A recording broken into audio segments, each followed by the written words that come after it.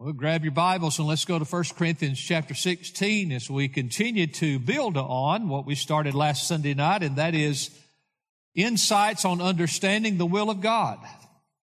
Insights on understanding the will of God. And we're using a text because here we have the esteemed Apostle Paul, who is acting very human-like, yet as a full Christian, or a committed Christian, I should say. That is that he's making plans. He's seeking out to do something. I believe Paul's confident he's in God's will. But he ends the thing by saying, well, if the Lord permits, this is what I'm going to do. So sometimes we make serving God, honoring God, keeping God's will as some sort of mystical thing beyond the realm of just reason and logic. But often, if certain prerequisites are there, God's will is not that complicated. It's not this mysterious Gnostic level thing where you try to find these secrets and you discover this thing of God's will. So let's read it again and notice how Paul talks about his plans going forward in his ministry. Verse 5, 1 Corinthians 16. But I will come to you after I go through Macedonia, for I'm going through Macedonia. And perhaps, notice he's not certain, he just said, this is what I'm going to head out and do. And perhaps I will stay with you, or even spend the winter, so that you may send me on my way wherever I may go. Once again, he didn't know if the Corinthians are actually going to financially support him and send him on his way. He's just assuming that's what's going to happen. He's planning for that to happen. Verse 7. For I do not wish to see you now just in passing, for I hope to remain with you for some time, if the Lord permits. But I will remain in Ephesus until Pentecost. So Paul does here what I call, and this will be the title of this part 2, he initiates a scripturally based plan. He decides this is what I'm going to do. He takes the initiative, but he initiates what I would call a scripturally based plan. Now, let's talk about, as far as an introduction and then just a tad of review. Scholars basically talk about God's secret will and God's revealed will. God's secret will is the fact that God is involved in everything that happens. You may leave church and say, I'm not sure if I want an ice cream cone. Maybe we'll just go all out and get a dip cone, a chocolate dip cone. And I don't know if I want to go get that at Sonic, or I don't know if I want to go down to, or get that at Sonic. Don't have those, do they? Dairy Queen. I don't know if I want to go down to Sonic and get something different. Well, I'm not saying you shouldn't pull over and pray about that. I'm certainly not suggesting that you do. But I can tell you this much, God's involved in that decision. He's working in everything. That's God's secret will. He's behind every single thing. I mean, if the tiny, meaningless sparrow that falls from the sky, God knows about it is concerned, He's involved in everything. Psalm 115, verse 3, but our God is in the heavens and He does whatever He pleases. And by the way, that means with every single thing that ever has, ever is, or ever will happen in all the universe, God's doing what He pleases. So there's mysteries there we can't comprehend. God's secret will, and that He is behind everything. Even the evil that's done in the world, though He does not author it, it achieves His perfect purposes.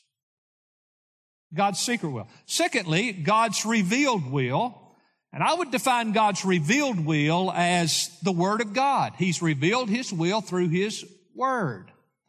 Like the psalmist said in Psalm 119, verse 11, Thy word I've treasured in my heart that I may not sin against you. God's revealed in His Word what His will is for His children. And by the way, we talk about sin being falling short of the glory of God or missing the mark. Well, it's also sin to fall short of the will of God if He's revealed His will. So they talk about God's secret will, God's revealed will. And by the way, Jesus held Himself to God's revealed will. That is the Scriptures. Luke 24:44. Now He said to them, These are my words which I spoke to you while I was still with you, that all the things which are written about me in the law of Moses and the prophets and the Psalms must be fulfilled. Christ Jesus, God incarnate, said, I will keep all the Word of God. That's powerful. That's God's revealed will. Now the third thing, and I've added this, is what I would add and call God's specific will. And what I mean by that, what is God's will concerning the specifics of my life? God does have a will, a desire concerning your life. Now, if you listen to some of the happy jack, slap you on the back guys on TV, they'll talk about being in God's will means you're going to be wealthy, you're going to be healthy, you're going to have kids that do great and all this other stuff. Well, that's not true. We just sang a song that tells you that's not always God's will. Sometimes it is, but not always. And certainly there are general promises in the Word of God, a lot of them in the Proverbs, where if we will live certain ways, generally our outcomes will be much better than if we do not live those ways. But there's no guarantee that you're going to have this worldly definition of a good, happy, successful life.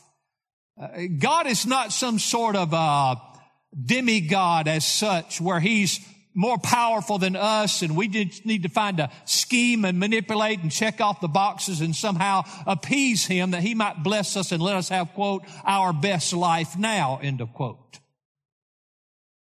That's taking the Lord's name in vain. His name means His character, His attributes. That's beneath the dignity of who He is. You shouldn't treat Him like that. That's way below who He truly is.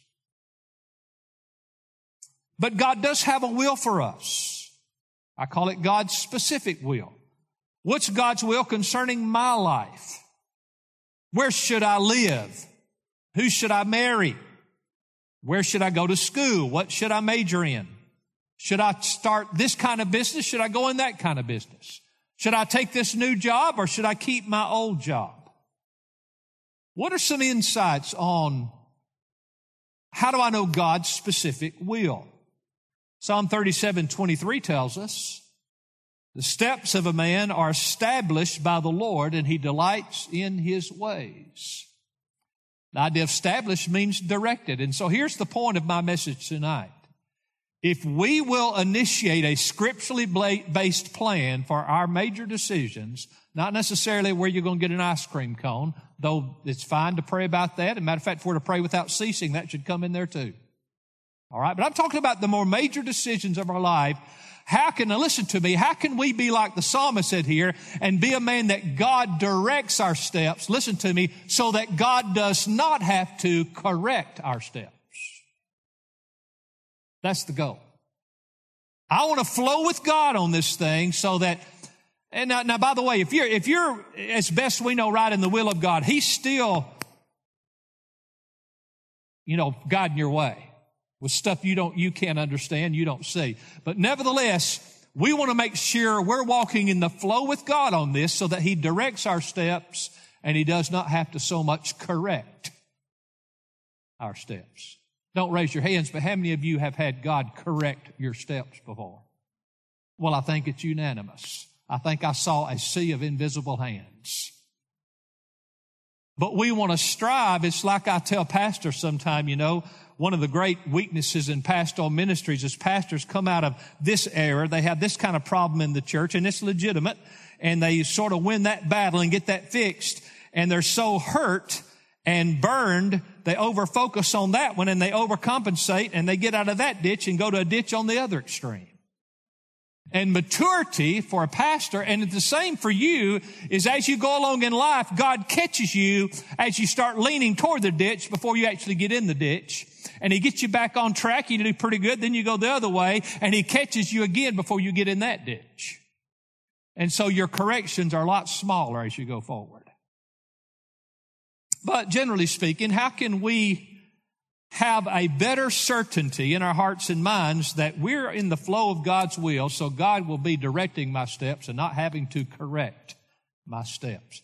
Well, let's review for a moment, because if these foundational things we talked about last week are not there, nothing else matters. And that is, let me remind you that you are to be striving that the purpose and the pattern of your life is to walk in the Spirit, live a Spirit-filled life, to love Jesus and to joy in Jesus.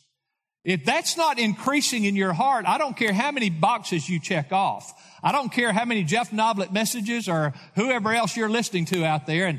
And one of the reasons why I've shied away in the last couple of decades from preaching these 4, 5, 6-step how-to sermons is people that are very carnal and don't love the Lord think they can check off those 5 or 6 things and it's okay. It doesn't matter if your heart's not right.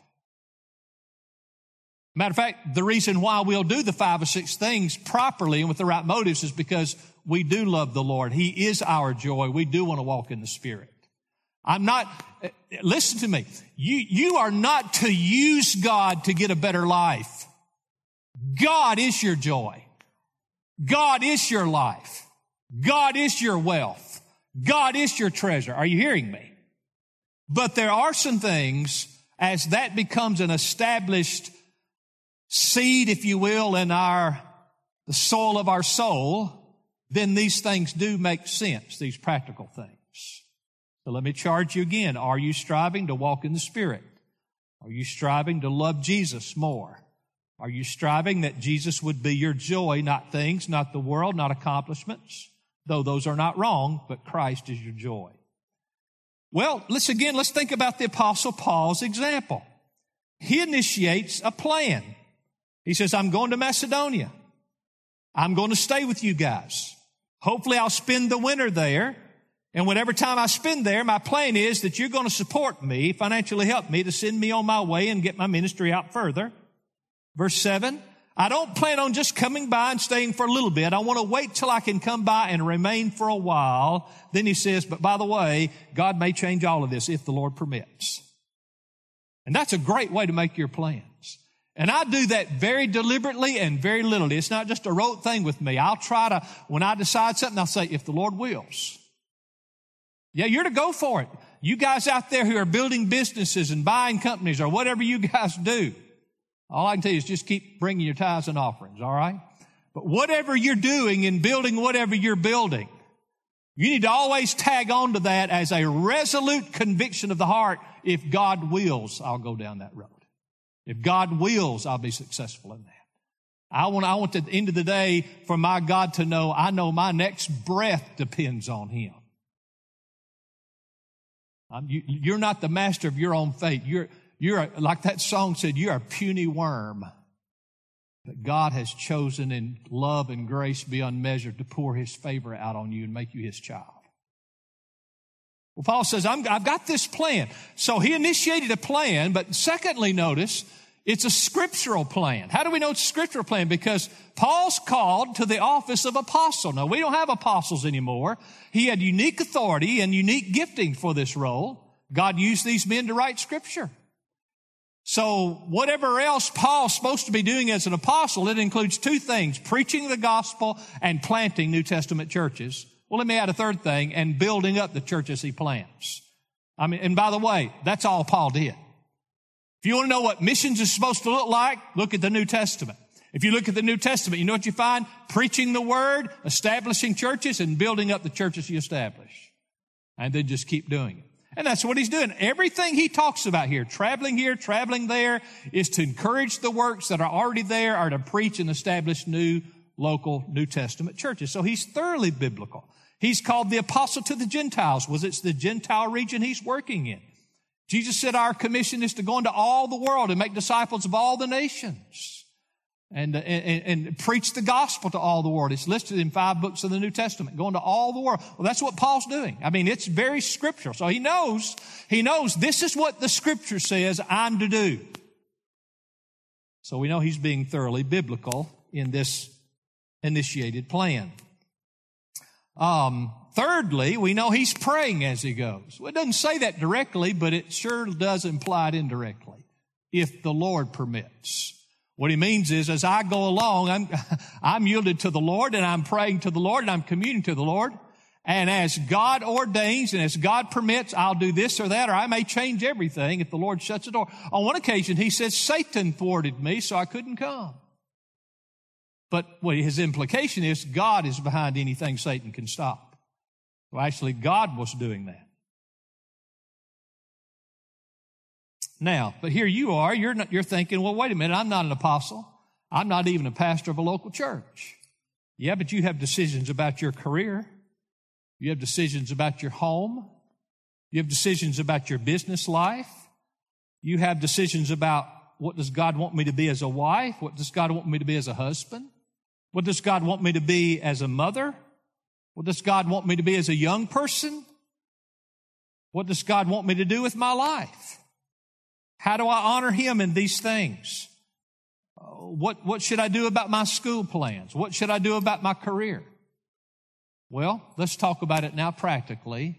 How to initiate a scripturally based plan for major life decisions. Now, again, I think some of you have never thought through of this being 4, 5, or 7 things, but you've basically done these things because your heart was centered in the Lord. But it's good to have it sort of outlined so that you can better remember the steps you want to take in making major decisions in your life. Number 1, at the top of the list, I would put pray continually. Pray continually. We know Paul was a man of prayer. He told the Thessalonians in 1 Thessalonians 5:17 to pray without ceasing. That's a lot of prayer. Well, how do you pray without ceasing? It means, look, folks, we have, and listen now, an unconditional avenue to commune with our Heavenly Father. Unconditional. God knows what we are. He knows how fallen we are. He knows how wretched we are. And when we sin, whether it's an attitude or a motive or a behavior, we throw that up before God in repentance and God forgives us. The fellowship is restored. We commune with God, and we ought to cultivate a communion with God. Pray without ceasing. That's God's will.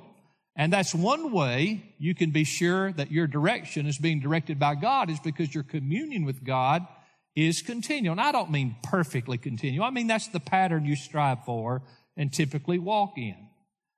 And I would advise you at this point, about 90% of our prayer that we should be that we would remain Spirit-filled, loving Christ, and joying in Christ, and about 10% of our energy should be spent on what the decision we're trying to make is.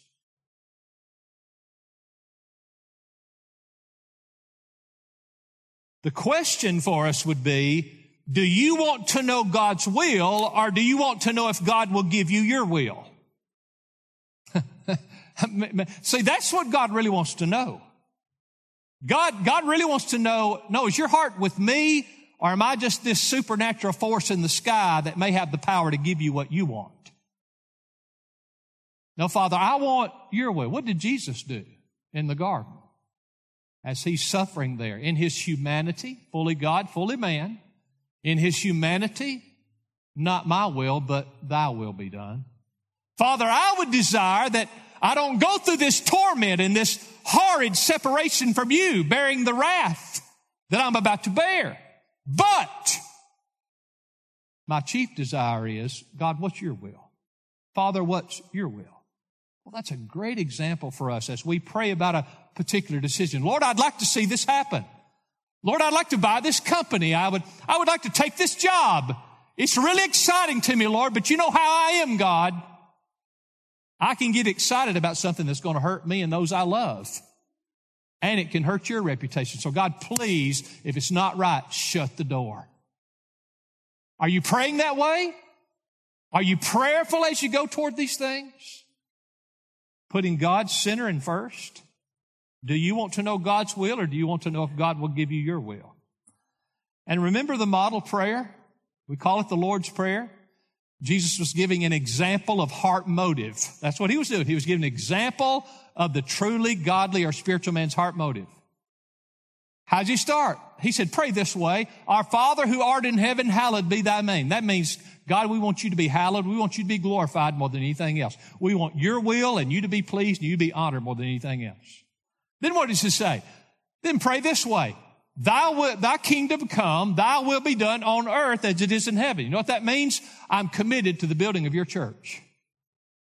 That means I'm committed to my local church. So as you pray, you can say, God, I want you glorified, and make this to cause for me to be better about what you're doing in the world, and that is building your church. God, I want you to be glorified. I want your church to be built up in advance. So would you bless this effort?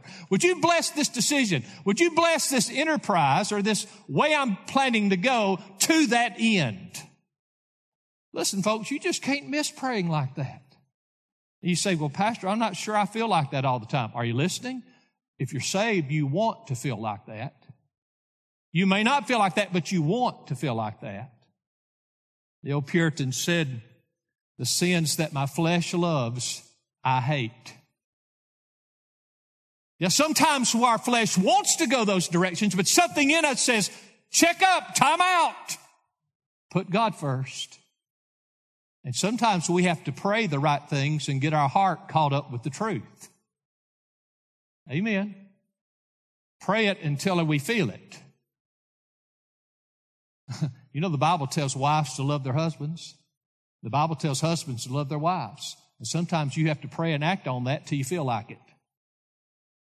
Look at me spiritual. I used to say, don't look at me like a calf at a new gate, but nobody knows what that means. Everybody said, what do you say that for? I've heard it all my life. I grew up in Lawrenceburg, Tennessee. What do you think I'm going to say? It's kind of the way we talk. I mean, you ever seen a calf? They'll just stand out there like this. We struggle there, don't we? But you can dive in and say, Lord, this is where I want to be.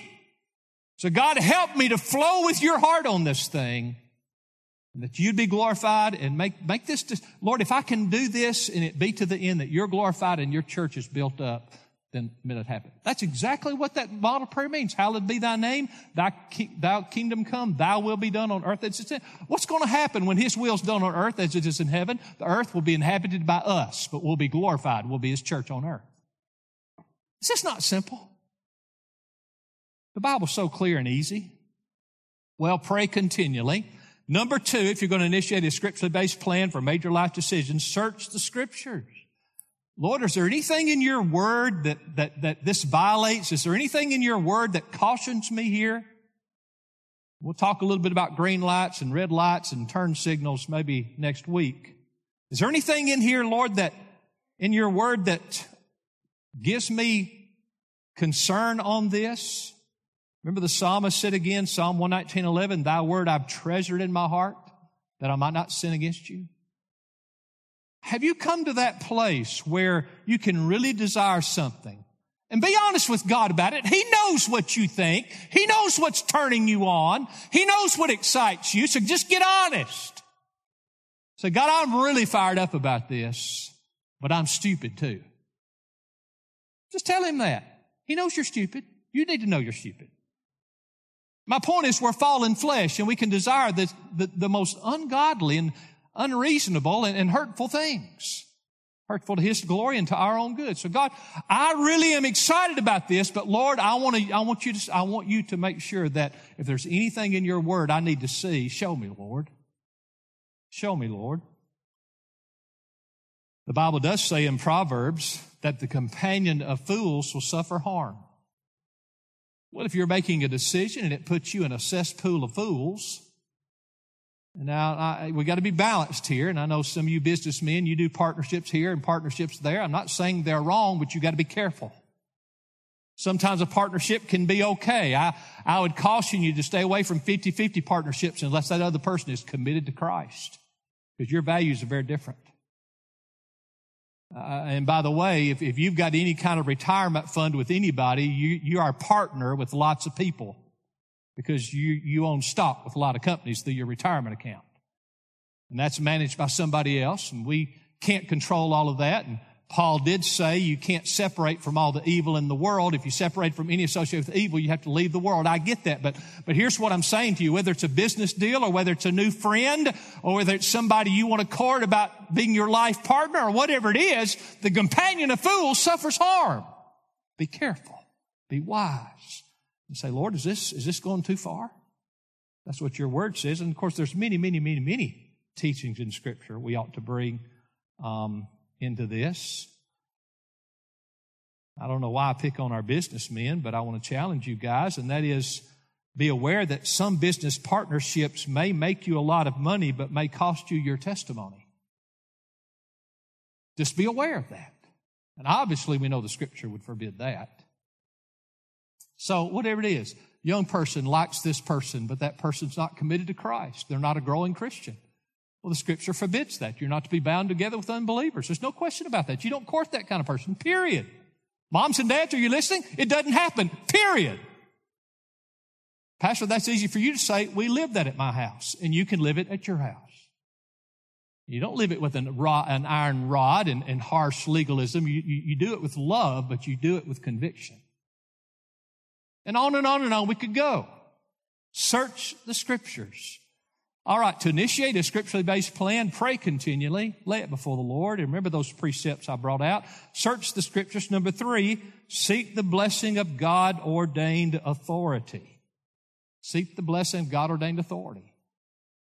Now, again, I'm not telling you that if you leave this step out that somehow God's not in it. I'm just saying, why wouldn't you? Why wouldn't you? I can't tell you the number of men in my church, of course I've been here 40 years, who came to me when they first started in business and had, nothing. Just nothing. Just said, Pastor, pray with me. And it's happened numerous times in a lot of their business careers as things would change and they'd be looking at a new thing. They'd say, well, do you think this would be right with the Lord? And I'm going to tell you, if you're counseling with a man of God, he's going to be extremely cautious to give you anything unless he's got clear Scripture on it. I'm not going to tell our business guys anything unless I've got chapter and verse clear as a bell, okay? I'm going to defer to your wisdom. But why would you do that? When I've made my major life decisions, this was when I was a younger man, I always went to my pastors and said, do you see anything here that you think would be unwise? The Bible says in Romans 13:2, therefore whoever resists authority has opposed the ordinance of God, and they who have opposed will receive condemnation upon themselves. Young people should honor the authority of their parents. Wives should honor the authority of their husbands. That's God's ordained authority.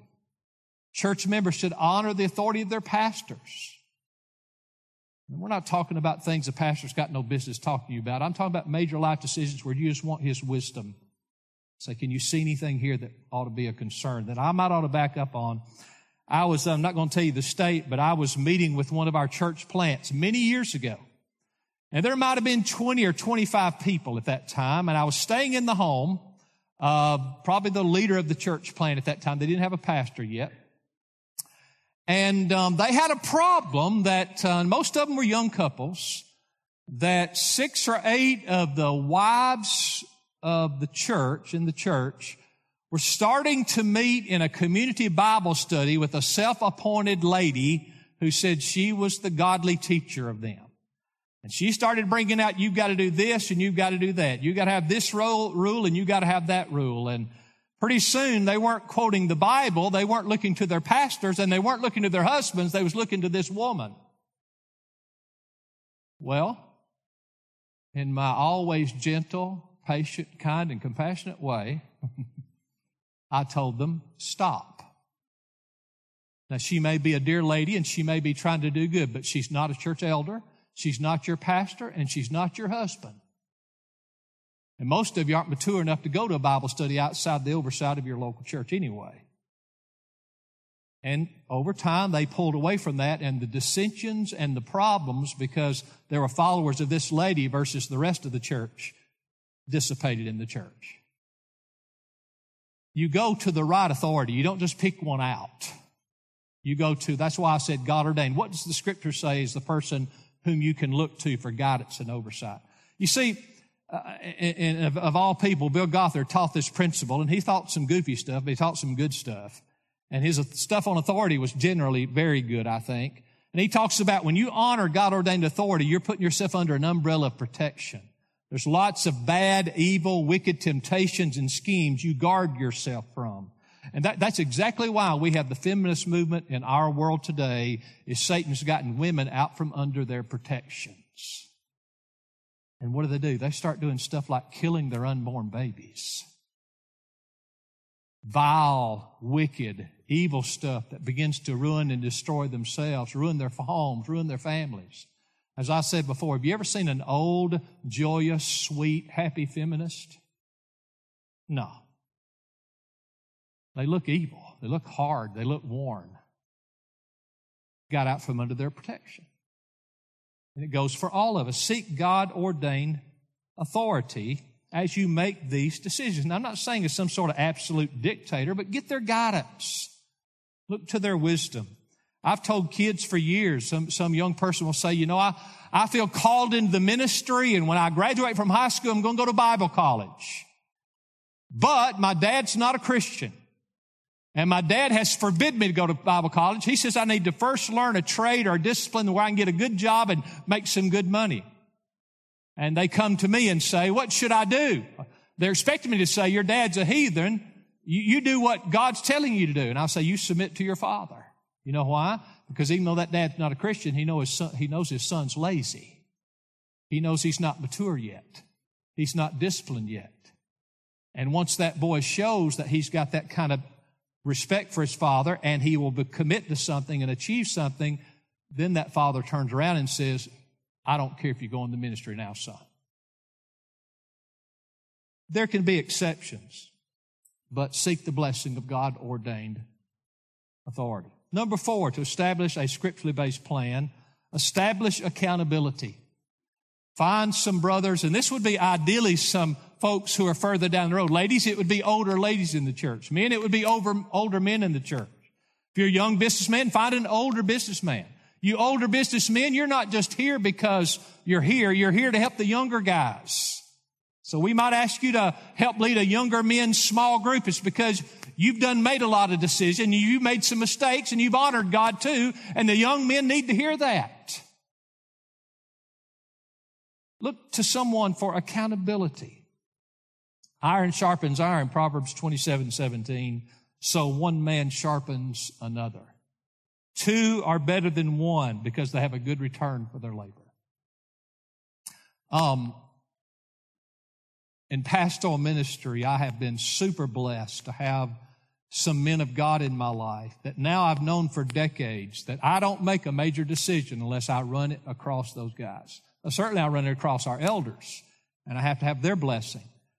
But those other men, too, are very, very helpful, and they're men who will tell me if they think I'm off track. Do you have somebody in your life that you've given permission to say, brother, tell me if you think I'm getting off track? Ladies, do you have somebody in your life that you know has permission that you will welcome them giving you correction if they think you're off track? This is not super spirituality. This is normal Christianity. And when you've got a decision to make, tell that brother or sister, now hold me accountable that I stay on track with the Lord as I go forward in this. When after I became your senior pastor, 33 years ago, and I was the only pastor here. The way we were structured, our polity was that we had one senior pastor and then we had deacons, and we had biblically established that the deacons didn't do overseeing work. They didn't do the leadership work of the church. And I basically told you as a church, it's not good for me to be the only one in authority. I need elders with me. And you received that, and it took 8 years. Did you know that? 8 years, and we finally established an elder body here at Grace Life Church. And we've had some wonderful, wonderful, wonderful elders for over 30 years. Some of them been on the team the whole time. And it's just a wise and important principle. Number 5, to initiate a scripturally based plan, seek wise counsel. This is really an extension of 4, I guess you would say. But again, older men, older women in your life.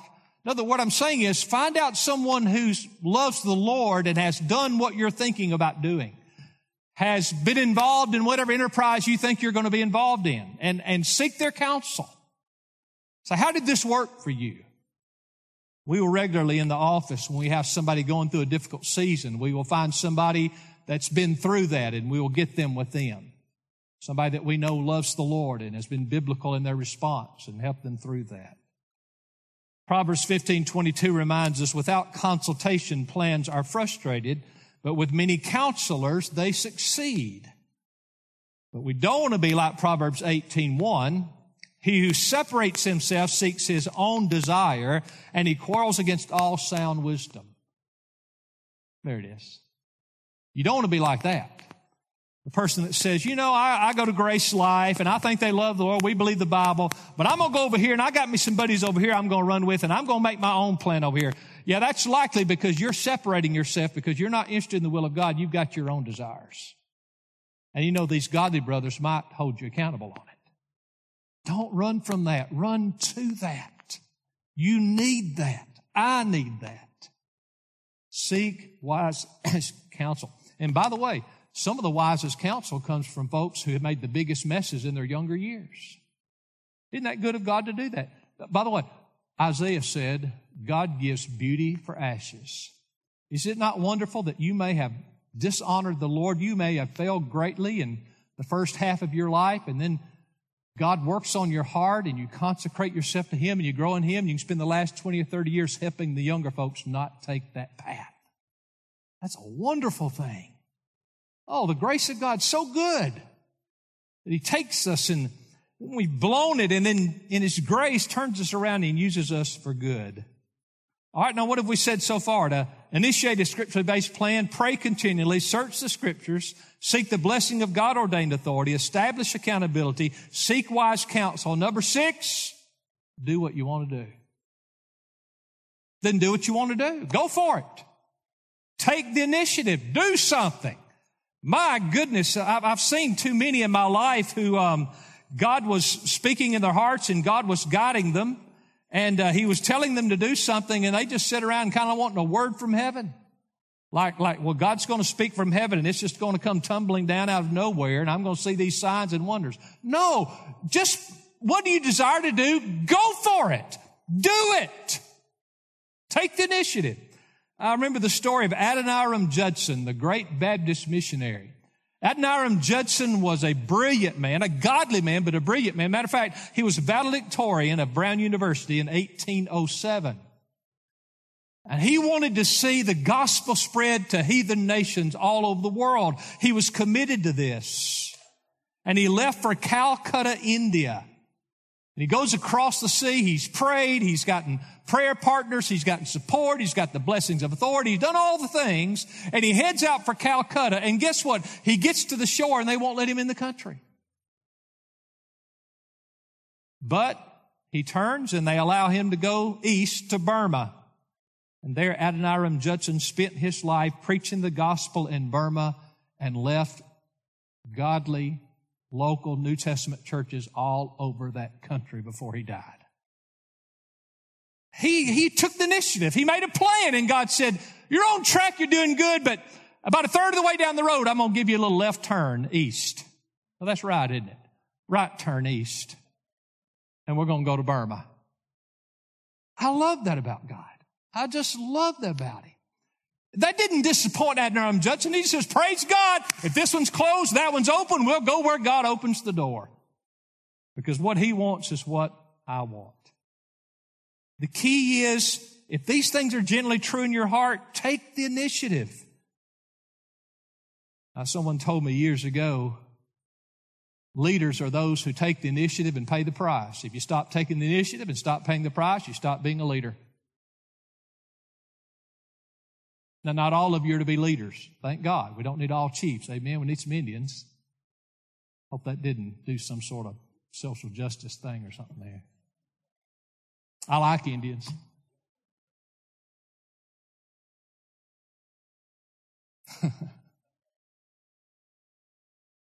Don't sit around and wait for a celestial crane to reach down and lift you up out of heaven.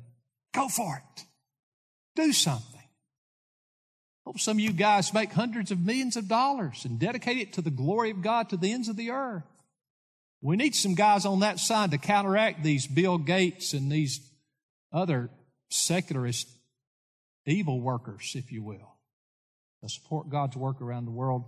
Years ago, a man joined our church, and he joined our church because he moved here from Memphis, Tennessee, and he was the manager of Walmart. He was a good guy. I loved him. I mean, his heart, he loved the Lord. And he came to me one day and said, Pastor, I want you to pray for me. He came to God-ordained authority.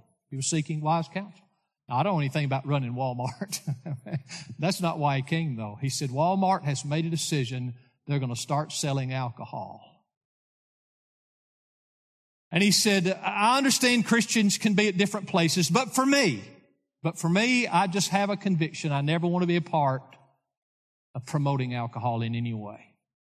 I said, brother, I respect that conviction. Are you sure, though? Because the Bible does teach we have to go out of the world if we divorce ourselves from all association.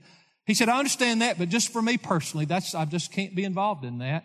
And he said, if they go through and they put alcohol in the Walmarts, then I'm going to resign. Now, you understand, he had a great career. He made a lot of money. Sure enough, you remember it, don't you? Walmart embraced alcohol. It's maybe if Sam Walton hadn't retired, they wouldn't have gone down those roads. Well, he actually got old and went to heaven. He resigned that position, and after he resigned that position, he got a call from a large congregation in Memphis and offered him the job of being the pastoral administrator for the church, making very good money and doing what was the desire of his heart. So if God gives you a conviction, you may have to say no to something before God opens the door you were really looking for. You may have to die to something before God brings the open door of new life and new opportunities that you really are looking for. Now, I remember him moving off to Memphis. By the way, it wasn't Leland Johnson, in case you're thinking. He ran the Sam's store in Florence. Leland was a good, godly man, but these are two different guys. So initiate a scripturally based plan. And we'll talk about this more next week, but are you listening to me? It's highly likely, matter of fact, it's more common than not, if you're in God's will, there will be death to the vision.